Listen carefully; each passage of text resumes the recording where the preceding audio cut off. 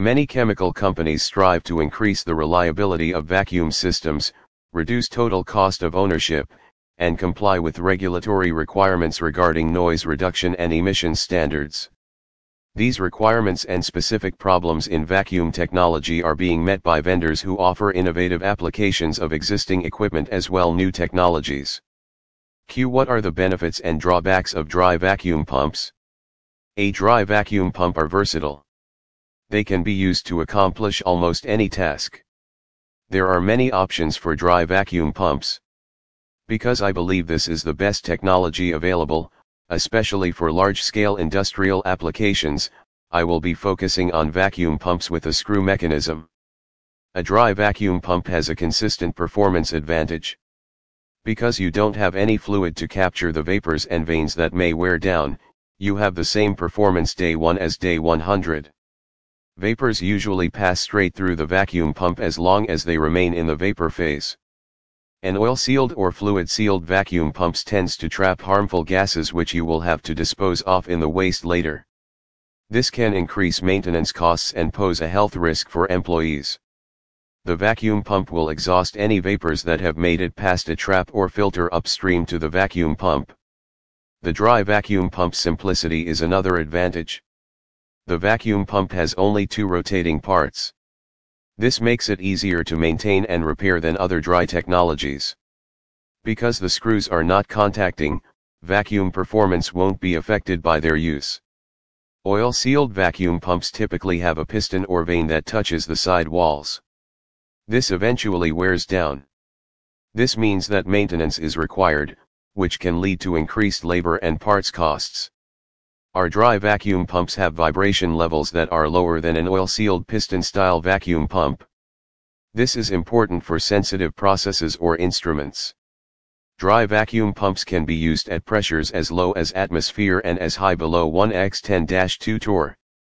This is in contrast to the industry standard, the liquid ring vacuum pumps, which are limited to 35 torr using water as a seal material.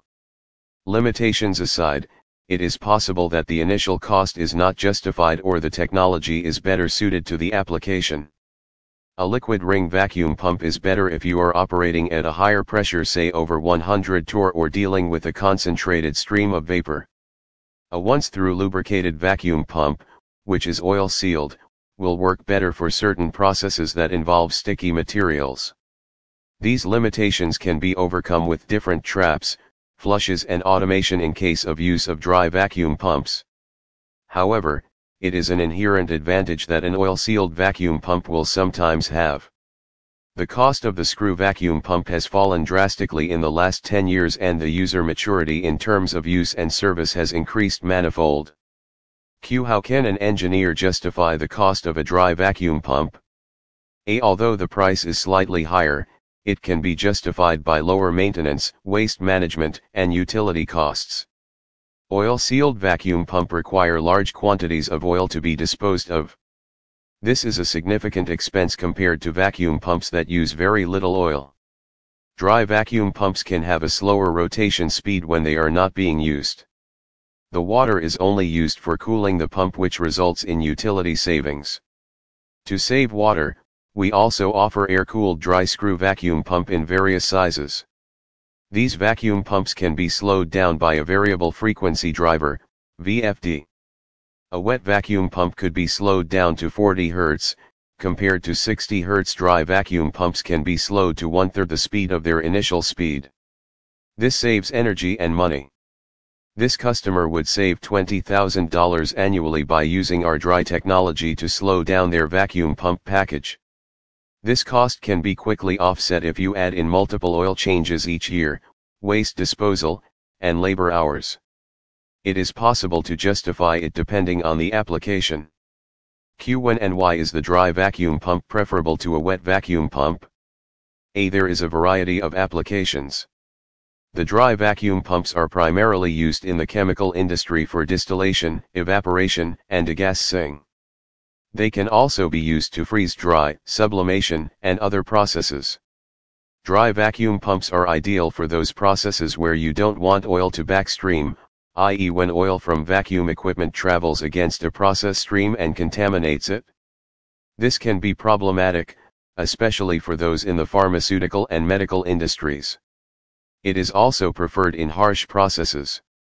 Acid vapor can build up in your oil, causing it to fail sooner if you are removing it from the process. The vapors from certain processes can cause oil to rubberize. To have an inert oil, you can use fully fluorinated oils, which have much longer lifespan, are expensive but in certain applications justify their cost. Thus dry pumps in such applications become a very effective choice. What factors are more important when using a dry vacuum pump than a wet vacuum pump? A start up and shut down are two of the most important things for dry vacuum pumps. Although it is stated in most manuals that start up and shut down are the same for wet vacuum pumps, it is not often followed by people and it's less important. It is crucial for dry vacuum pumps. It is important to allow equipment to heat up to ensure that the screw mechanism's design tolerances are optimal. The vacuum pump will then be ready for use in about 10 minutes. Even more important is the shutdown. It is important to follow the instructions in the manual for shutting down. This includes cleaning the vacuum pump with nitrogen and drying the air dry of condensable vapors. Condensable vapor can build up inside vacuum pumps, causing metal materials to begin to erode. We offer protective coatings for our screws, but proper shutdown procedures are required. We recommend that you also have a power loss mode. The vacuum pump can be protected by a normally closed inlet isolation and a normally opened purge valve below. Surprisingly, this equipment protection feature is not used by many plants. Protect your investment with filters or traps placed in front of the dry vacuum pumps. Although they can take small amounts of liquid, it is important to have a knockout pot in case this is possible. A vacuum pump can usually ingest about a liter of liquid without any problems, but it is not recommended to consume more than that. This is something that any vacuum pump will have trouble with. This allows us to inhale liquids, and then flush the vacuum pump to clean it. To ensure the best cleaning, slow down the vacuum pump with a VFD. Then draw in the solvent. This will allow you to get rid of all the glue and gummy material. QQ. Are there other design considerations? There is no difference between dry and wet vacuum pumps.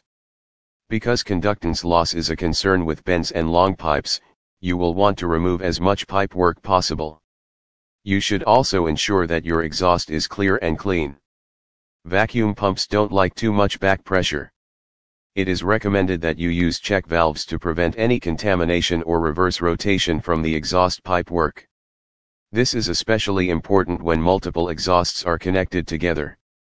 Dry vacuum pumps have a back pressure limit that should not be exceeded. This will put undue strain on the motor, and cause elevated internal temperatures. This can lead to excessive metal expansion, and ultimately the seizure or destruction of the vacuum pump. Our design is more resilient than others.